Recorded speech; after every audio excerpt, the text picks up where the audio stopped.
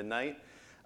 Somewhere around Kid 2, that stopped for my wife and I for a couple years. And then this year we're trying to bring it back. We're trying to stay up till midnight again this year.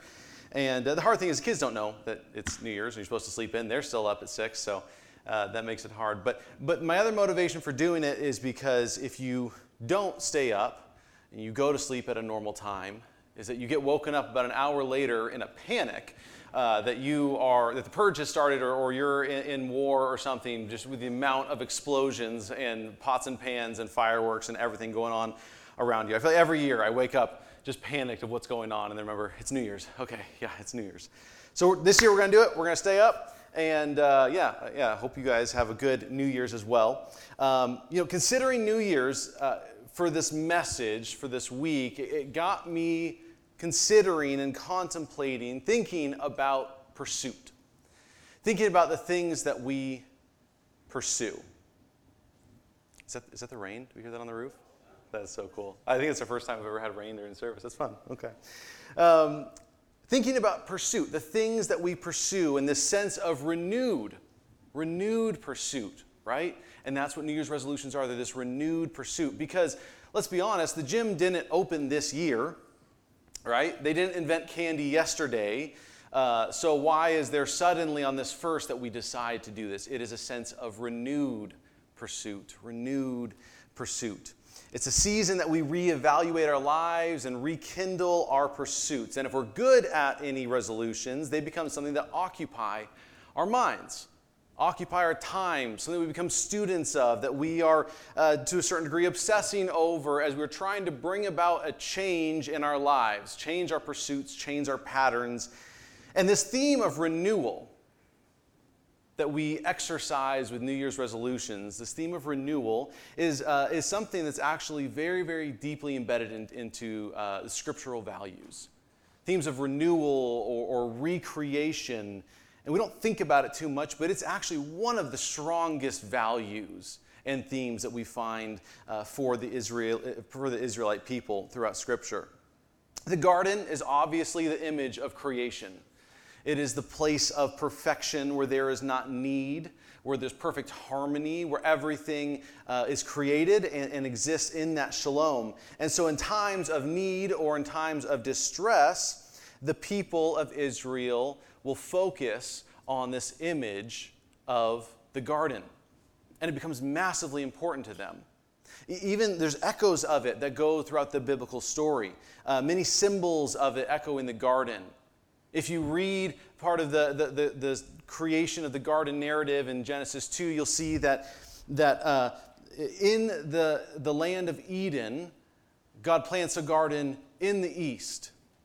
And that in the east there's this garden, and then in the center of the garden is this tree. And so there's almost like these layers or these deepening circles of this existence. And then we see that echoed other places.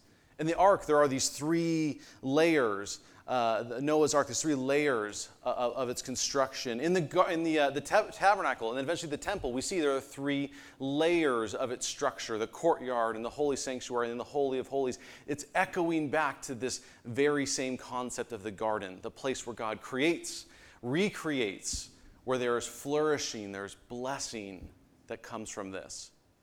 In fact, even in the temple, we see on the doors and on the altar itself depictions of the cherubim, which are these creatures that God has protecting the garden. And woven into the curtains and painted on the walls are images of fruit-bearing trees that are just full of fruit. It's meant to bring you back to the place of the garden, the place where God dwells richly and it is flourishing and it is blessing and it is goodness. And whenever the people get, as I said, far away from that, they look back and that becomes their hope, is this act of recreation, this act of renewal. That if they remain close to the God who created that, then perhaps He can recreate them. And this theme is strong in Scripture, this echoing of the garden. And the presence of God's Spirit produces creation and renewal, and they call this recreation and this renewal God's blessing. I'm not even going to try and give a societal definition for the word blessing because it's been used in weird ways in social media. But let me give you just a biblical understanding of the word blessing. Blessing is the flourishing and multiplication that comes from the presence and favor of God. The flourishing and multiplication that comes from the presence and favor of God. The story of the Bible is about God creating a world for the purpose of it to live in His blessing, to experience flourishing and multiplication because of His presence. And yet the struggle that we see throughout all of Scripture is to trust God to be the source of that blessing or to not trust Him, to go around Him, to try and scratch and claw our way to what we think might be a better life, a greater life, a more fulfilling life than the one that He is promising. Listen to this for your second. Listen to this, the way Scripture describes the effects of remaining close to God's blessing. Psalms 1:1-6 said, "Blessed is the one who does not walk in step with the wicked or stand in the way of sinners, that sinners take, or sit in the company of mockers, but whose delight is in the law of the Lord, and who yields its fruit in its season, and whose leaves do not wither. Whatever they do prospers. Not so with the wicked. They are like chaff that the wind blows away." Oh, sorry, did I skip a line there? Sorry. "Blessed are those who do not walk in step with the wicked or stand in the way of sinners that sinners take, or sit in the company of mockers, but whose delight is in the law of the Lord, and who meditates on His law day and night. That person is like a tree planted by streams of water, which yields its fruit in season, and whose leaves do not wither. Whatever they do prospers. Not so with the wicked. They are like chaff in the wind, which blows away. Therefore, the wicked will not stand in judgment, nor sinners in the assembly of the righteous. For the Lord watches over the way of the righteous, but the way of the wicked leads to destruction." This is this reoccurring narrative in Scripture that God is promising that His way is better. God is promising that if you stay near Him, He will bless you, and to trust and believe that that way is better. And yet time and time again, as we look through the narrative, we see that failing to happen. We see God offering His blessing, yet the people choosing to not trust Him, to reach out and grab for themselves what life has to offer in their eyes, and corrupting that. A couple quick examples. Adam and Eve, placed in the garden. You know that first picture there, just our background pictures. Tasked with working the garden. Their work is fruitful. There is no need. I found it interesting that they are working, right? What does perfection look like? What does blessing look like? Is it just relaxing all day? No, they are tasked to tend to the garden, but their efforts are fruitful. And there's no need. It means to be good stewards of what God has given you, and that will allow all these efforts to be blessed and to flourish. But they're tempted by what? A piece of fruit? No. They are tempted by reaching out and taking something for themselves. They're tempted by this idea that maybe what God is telling them is not the truth. Maybe what God is offering them is fine, but maybe there's more. And maybe what God is not offering is even better than what He is. They're tempted to reach out and seize their own blessing, not trusting His blessing. And when they do that, they turn this blessing into a curse. They work the land, but the land is cursed and will fight against them. One of the easiest and earliest images of blessing we find in Scripture is childbirth. And yet when it is cursed, it comes at a cost. It is painful. Next, we see Abraham. God chooses Abraham and says, "I am going to bless you richly, and through you, my blessing is going to be reintroduced to the world. Through you, it's going to go out and bless the entire world.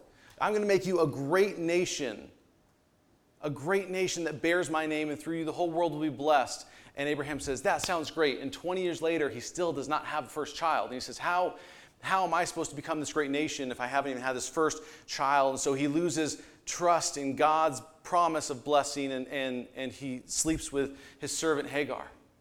He tries to force God's blessing himself. He's forcing it himself. And then later his grandson, Jacob, is one of the clearest examples of this blessing dilemma.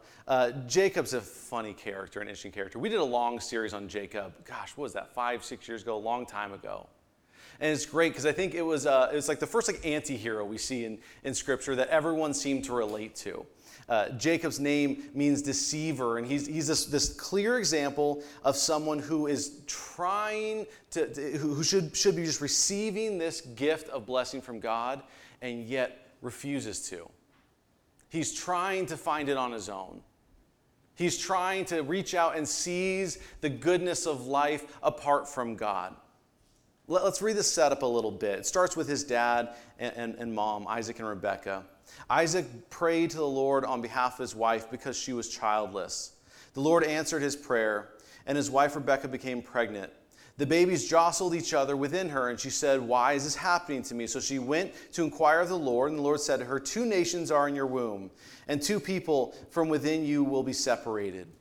One people will be stronger than the other, and the older will serve the younger." This is an interesting prophecy that God just gives. The older will serve the younger. That this promised blessing of Abraham will pass not to the older, but will pass to the younger, will pass to Jacob. When the time came for her to give birth, there were twins born. There were twin boys in her womb. Very fitting for today. The first to come out was red. His whole body was like a hairy garment, so they named him Esau. And after this, his brother came out, and it was very appropriate for today, right? Only one had the hair, which a little bit by the way of pot calling the kettle black, I think, from you, Ryan. But after this, his brother came out with his hand grasping Esau's heel. So he was named Jacob. Now that image doesn't really resonate with us as much, but that image to them of grabbing his heel was this idea of reaching out and seizing something that wasn't belonging to him. That from his birth, he is depicted as this guy who is trying to seize things that don't belong to him. And yet, oddly enough, this blessing is his. God says this blessing will go to him. And we look through his life. He takes advantage of his famished brother at a time when his brother is so hungry he's about to die, and he trades him for a bowl of soup, his birthright, and this blessing. He tricks his blind father to inherit Abraham's blessing. God said, "I'm going to give it to Jacob anyways," but Jacob is trying to take his future into his own hands, and he seizes it. He goes to live with his uncle Laban, and he meets his match with Laban. The two of them are both deceivers, and it goes back and forth for many years of them both taking advantage of each other. And then he's on his way back. We get to this powerful story. He's on his way back to his homeland, and he's terrified when he realizes that who's going to be waiting for him there is Esau. He's terrified of this. So first he sends gifts ahead. He sends some servants with cattle and says, when you see Esau, say, "These are yours on behalf of Jacob." So that maybe by the time he sees Jacob, he's just in a good mood because he just got tons of gifts that day. And they arrive at this river bank, and the other side is the land where Esau will be. And they're on this river bank, and as they get there, he says he sees angels of God. And he says, this place is God's camp. It's interesting to remember. Later that night, he wakes up in the night. He is terrified of this impending meeting of Esau. So he sends his wives, his kids, all of his possessions, everything across the river, and stays on this side by himself. And shortly after, it says that he begins to fight with someone. Well, who's over there? Who was the only other creatures or beings on this side of the river? Let me hear from you. These angels of God. It's interesting, is this night before he's going to meet Esau, he sends everything across and he stays and he begins to fight with what he thinks are these angels of God, and he finds out later is actually God himself, and he's fighting with him, he's wrestling with him. And you got to hear in a second their conversation that's happening at the end of this fight, but it says during this fight, kind of interestingly enough, that God strikes him. And some translations actually use what it says in the Hebrew is that God strikes him in the hollow of the thigh, right? So hard that his hip pops out, right? And the hollow of the thigh is where your thigh kind of comes back up to your waist. It's the groin, it's the crotch. He gets hit in the crotch so hard that his hip pops out. Now, I don't, yeah, you could say that maybe you've had a hard year or you've had a lot happen or God's been down on your luck, but has God hit you in the crotch this year? That's a rough year. And this isn't just to be funny. There's a significance here. God reaches out and removes Jacob's ability to create his own blessing. This is interesting. He takes Jacob's ability to create his own blessing. At this point, Jacob has 11 kids, and it's believed that his wife is already pregnant with Benjamin. He doesn't produce any more kids after this moment. He's fighting with God. I had a similar experience to this, not similar. I don't know how to say this. I had a moment where God took away something that I was trying to seize control over. We've shared the example or the story multiple times of our church's journey, Soundhouse's journey to end up here. And we were mobile for 7-8 years, and I ran our mobile setup, and it was a huge operation. We had 40 volunteers that served every month to set up and tear down the church and a middle school. And we had, every month, the principal extended our permit. And so we were growing as a church, we were building our church, and yet at the same time, it would take nothing to have us lose our permit and be homeless. And the entire time, as you know, Ryan shared this as well, we have a neighbor across the street from the school who is writing congressmen letters and is writing us cease and desist letters and he promises to his face, he said, I will get rid of you guys, right? So we were under this pressure. And I was panicked. After every difficult teardown, I would go home and be on LoopNet looking for properties because I was saying we have to secure the future of Soundhouse, we have to find a home. And I don't know how, but Ryan had such faith through that. He would always say, hey, God wants this church more than we do. And God's gotten us this far. Let's trust him in that. I did not. And I would find properties, and we toured multiple properties, and that we were trying to make happen, and they were all just incredibly expensive, not really possible, not feasible. And then COVID hit, and the school district canceled all permits. What I was most anxious about was taken from me. This blow to the crotch, you could say, was taken at that moment. And then we ended up online. We ended up in a muddy park. We would have been out at a park on a day like today, and the church was shrinking in winter, especially when it was muddy, and people doing workout classes right behind us. And there was a Sunday where Ryan's preaching, and someone walked their dog and went to the bathroom right next to him. It's like, you see we're trying to do something here, don't you? So I'm watching this, panicked, of like, is this how it ends? We quit our jobs, moved cities, we believed in this church. Is this how it ends? Just taken from us. And then we get a phone call from people we didn't even know yet about a church that had a property but was looking for a pastor. And this came together. And by the time we got here, I gave up on my anxiety over a property. Not just because we had one, but because I was shown that our future as a church is in God's hands. What Ryan was saying the whole time along, I didn't know how to believe it. I didn't know how to trust that. That's what we see happening here with Jacob. The blessing was his from the beginning, and yet he cannot stop crawling and scheming and reaching out and grasping it, trying to seize it for himself. And God removes that from him. And let's see how this story ends. It's powerful. Genesis 32. It says, the man said, let me go, for it is daybreak. But Jacob replied, I will not let you go unless you bless me. Why does Jacob even care? Why is he in this situation? He's terrified of meeting his brother the next day, and he's looking for an ace in the hole. He needs something, and he says, I'm going to seize one of these angels. I'm going to fight him. I'm going to force him to bless me before I have to go meet Esau, and maybe that will make it work. I will not let you go unless you bless me, the man asked him. What is your name, Jacob? He answered. Jacob, he answered. And the man said, your name will no longer be Jacob, deceiver, but Israel, because you have struggled with God. Some translations say fought, contended with God and with humans, and have overcome. Jacob said, "Please tell me your name." But he replied, "Why do you ask my name?" Then he blessed him there. So Jacob called the place Peniel, saying, "It is because I saw God face to face, and yet my life was spared." He fights God to demand further blessing. Yet this entire time, God has simply been trying to hand him a blessing. The people of God, Israel, get their namesake from this very moment. Those who contend, who fight, who struggle with God, instead of simply and obediently receiving the blessing he is trying to give them. Consider much of the Old Testament, right? Does that not make sense? How much is God trying to, he saves them from Egypt and says, "I'm going to make you a people." 24 hours later, they're creating idols.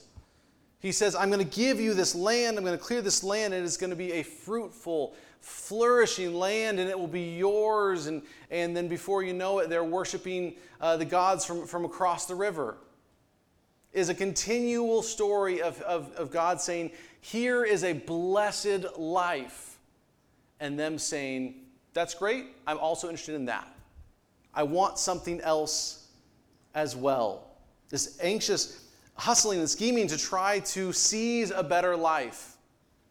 Yet all along, God has been trying to hand you a better life. This is where my own conviction set in. So, many sermons you learn something from as well as you're preparing to preach it. You feel convicted. I felt this week like I'm preaching to myself. So if this hits you at all, that's great. But I know I'm a target audience for this one. I know myself to be a follower of Jesus. I seek to live morally, and I seek to live according to the values of his kingdom that we see in the Gospels in the life of Jesus Christ. But I am a constant pursuer of everything else. Sarah found this piece of paper from a class in high school, and it was as we were about to graduate, and you were to write out your 10 goals for the next 10 years, things you wanted to achieve. And I can't remember, I had 2 or 3 up top. Marry a wonderful woman was one. Graduate college, more difficult than it sounded. Marry a wonderful woman. Dominate at surfing was number 3. That ended in high school, if it ever started. And then the next 7 lines, I just wrote a prayer. I wrote a prayer to myself, well, to God, but I wrote a prayer for myself to read later. To keep myself humble, to care about his kingdom and not my own ambitions. And I don't say that proudly. I say that mournfully. Because while, like I said, I am a disciple of Christ, I am still living according to his laws. I'm seeking to become closer to Christ. I think about how much I pursue everything else. I think about when I started dating my wife, Sarah, in high school. And I dedicated my entire math class, this is probably why college was a little hard. I dedicated my entire math class to thinking of romantic gestures and dates for Sarah.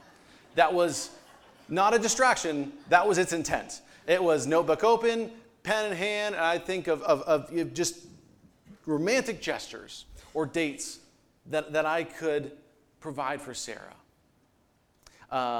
I dedicate my commute nowadays to podcasts, learning of good business practices for some of our rental properties and stuff, as well as fantasy football news. And that paid off because I won the church league this year. So, thank you. Yeah. When am I romanticizing? And when am I passionately seeking to find new ways to grow closer to God and become a greater witness to God's goodness? As I started to formulate the sermon, I was becoming incredibly convicted myself. Like I said, it's not that I've gone astray and I'm living some other life. I'm living the life, but it's more a matter of, are you checking the boxes as a Christian? Or are you pursuing God? That is so different. Right? There's a difference if you go into work and you're saying, I'm putting in my hours, versus saying, I want to learn everything about this business, and I want to grow in this business, and I want to excel in this business. That's so different. And I was just studying for this message, and I became so convicted of when was the last time that I was pursuing God, pursuing my faith, seeking to grow in new ways. It's a conviction of my priorities is what really is. All these other things are good. They're not bad. They're good, especially the fantasy football. No, it's all good. It's a matter of where am I putting my pursuit, my energy. Coming back to New Year's resolutions. How many of you thought of 10 great New Year's resolutions, and how many of them included growing deeper in your faith? I'm going to be honest, I was convicted of that. My wife and I, we do, we'll call them like budget meetings, right? Every once in a while you look at the finances and all that and make some decisions. We'll have parenting meetings, where we're just talking about ways we're raising our daughters and want to do something different, whatever. And we'll even have kind of checkups on our faith, how's it going with your devotional life, stuff like that. But it hit me, and for the first time, we had a ministry meeting. We said, how do I feel like I am being used for God's kingdom? And outside of my vocation, right? But as a passion of my life, how am I being used for God's kingdom? And actually, we even had a venture that we were looking at as a business opportunity that we, after this conversation, were saying, I think this is just an act of service. I think this is just a way of serving the kingdom. We started talking about who do you feel like God is placing on your heart to minister to be mindful of, to go out of your way to show God's love to. What does it look like to trust in the blessing of God?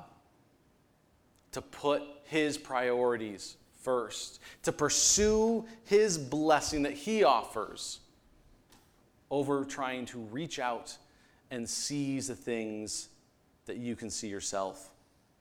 I want to look at Matthew 6 for this. If you have your Bibles, you can open to Matthew 6. We're going to be kind of in there for the last little part of this message. Matthew 6, verse 24 is where we'll start there. And it talks about these kind of values of what it looks like to serve God first.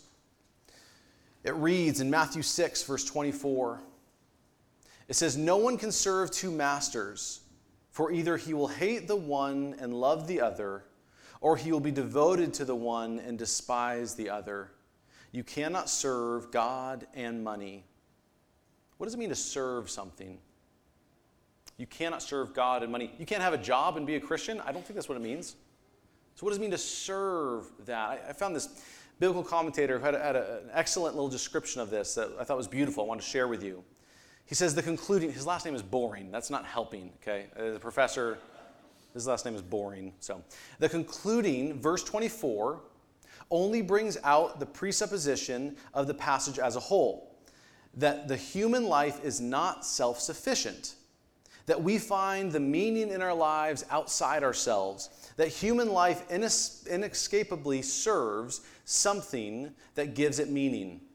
The choice is not whether we shall serve, but what or whom we shall serve. This presupposition about who we are confronts our self-understanding with a radical challenge. It's to acknowledge the fact that you are serving something. You are serving someone. And evaluating your priorities, evaluating your pursuits, where it is that you are putting your pursuits. To ask, what is it that I am serving with my life? Let's keep going with this. Verse 25. "Therefore I tell you, do not be anxious about your life." That's the key word, anxious. "What you will eat or what you will drink, nor about your body, what you will put on. Is not life more important than food, and the body more than clothing?"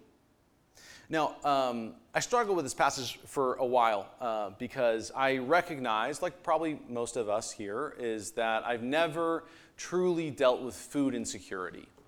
I've dealt with food choices of, you can't get the fancy cheeses at Costco, or yes, I've dealt with that. Or where is date night? That's there's a huge scale there. But this idea of not having the funds to buy the food that we need for the day, I've never gotten to that point. I witnessed it though. When Sarah and I first got married, we lived in San Diego in these low-income apartments. You had to qualify, not a good kind of qualify, to get into. And we were the first year of marriage there, and it was a great apartment. But I remember this one time we came home with groceries, and as we're getting out of the elevator, our neighbor from across the hall, single mom with a couple kids, was going into the elevator. And she said, "Oh, grocery day?" And I was like, yeah. And then she goes, "Oh, that's great. Yeah, we don't get paid till next week." And it hit me that I've never equated my paycheck with my ability to eat, and hers was. It was strange for me to see that level of food insecurity where it was that dependent. And the other interesting thing about this is that Jesus is speaking to a crowd who does understand this. He is speaking to an impoverished and oppressed people in the countryside. Not all of them, but many of them are facing provision or protection insecurity. And yet even to them, he tells them not to be anxious about these things. That there are other priorities. Now, he doesn't tell them not to eat. He doesn't tell them not to wear clothes. He tells them not to be anxious. Don't be obsessed over what you'll eat or what you will wear. Don't be envious of what other people get to eat or what other people get to wear. He's saying, don't you see that your life is worth more than just what you're putting in your mouth, or worth more than just what you are draping over you? He's trying to go after what is the pursuit of your life. He continues, "Look at the birds of the air. They neither sow nor reap, nor gather into barns, and yet your heavenly Father feeds them. Are you not more value than they? And which of you, by being anxious, can add a single hour to his lifespan? And why are you anxious about clothing? Consider the lilies of the field, how they grow. They neither toil nor spin. Yet I tell you, even Solomon in all his glory was not arrayed like one of these. But if God so clothes the grass of the field, which today is alive and tomorrow is thrown in the oven, how will he not much more clothe you, O you of little faith? Therefore do not be anxious," once again, anxious, saying, "What shall we eat? What shall we drink? What shall we wear?" For the Gentiles, those who do not believe in God, seek after all these things, and your heavenly Father knows that you need them. Listen to this last verse. "But seek first the kingdom of God and his righteousness, and all these things will be added to you." Seek first the kingdom of God. Not don't do these other things. Not don't go buy groceries. Right? Not don't buy clothes if you need clothes. That's not the point. But it's this anxiousness. It's this obsession. It's this focus of your life. And so he looks at this impoverished people and said, if the focus of your life is just food, then you're devaluing your life. Your life is worth so much more. He says, instead, seek first God's kingdom. Because in your anxiety, you fail to see God's blessing as the provider. I was thinking through some scenarios of what this might look like. I said, if I devote every ounce of pursuit to my health, but do not see every breath as a gift from God, I have failed my body. If I work multiple side jobs and penny pinch to put away as much money as I can and yet don't learn to trust God, I fail to ever have enough. If I hustle and work hard to feed my kids, but do not teach them that the food on the table is a gift from God, I fail them. It's not that these things aren't important. It's that connecting yourself to God as the source of all blessing in this life is more important. Is more important than even what it is that we are eating or what it is that we are wearing. It is more important to secure that. So seek first the kingdom. I was thinking about this. It only makes sense if you can answer this question a certain way. You can put this question up there, Don. Do you see God as the answer in life and not just death? I think seeking first his kingdom only makes sense if you answer that in a certain way. Because I think most Christians, all Christians I would say, if you said the sinner's prayer, it's because you see God as the answer to death. You see God as offering salvation, as offering eternal life. Great. He is. That's on the table. But if you do not see God as an answer to life, then seeking first his kingdom won't make sense. If you see God as the answer to life, basically, if you believe that God offers a better way of living, then seeking first His kingdom makes sense. To live a life that God offers, that He tells us, is better. We're going to end with a song in a little bit called Cornerstone. And I grabbed a brick. Now, I'm definitely a DIY guy. If I don't think about the food that I eat or the clothes that I wear, but I think about the tools that I use. I've got some tools. And I've never done much masonry, but I've done some metal roofing before. And it's very similar in this principle of your first one needs to be perfect, right? And in Scripture, it uses this phrase that those who the leaders have rejected will become the cornerstone. And it's a prophecy speaking to Christ, that He will become the cornerstone of God's kingdom, the cornerstone for all of us. Like I said, I've done some roof. I did one a couple weeks ago. And if you don't get that first aluminum panel straight, they all build off of that. And what happens is you get down to the other end of the roof and you realize how far off you really were. If you've attempted this, you know this. It seems so simple at first, and then you get way too far into it and you realize, oh, I messed up 4 hours ago. Very similar with this cornerstone, when this biblical terminology is in their construction, the most important stone was this very first corner. If you think about it, if you're building a building, you place this, and down this line is where the building will continue that way, and down this line is where it will continue that way. So this stone has to be perfect. And if it is, you begin to build your entire life off of this stone. I'm so glad we're ending with the song Cornerstone, because that's what we're saying today. Is all these other pursuits in our life are fine. That's fine. But the question is God your first pursuit? Do you seek first His kingdom? Because if you do, if you seek first His kingdom, that is a foundation that you can build the rest of your life on. I used to use this illustration as a youth ministry of a plate, right? And so people say they got a lot on their plate and they're juggling all these different things on their plate. And then realizing when you become a Christian, it is identifying that the plate is Christ.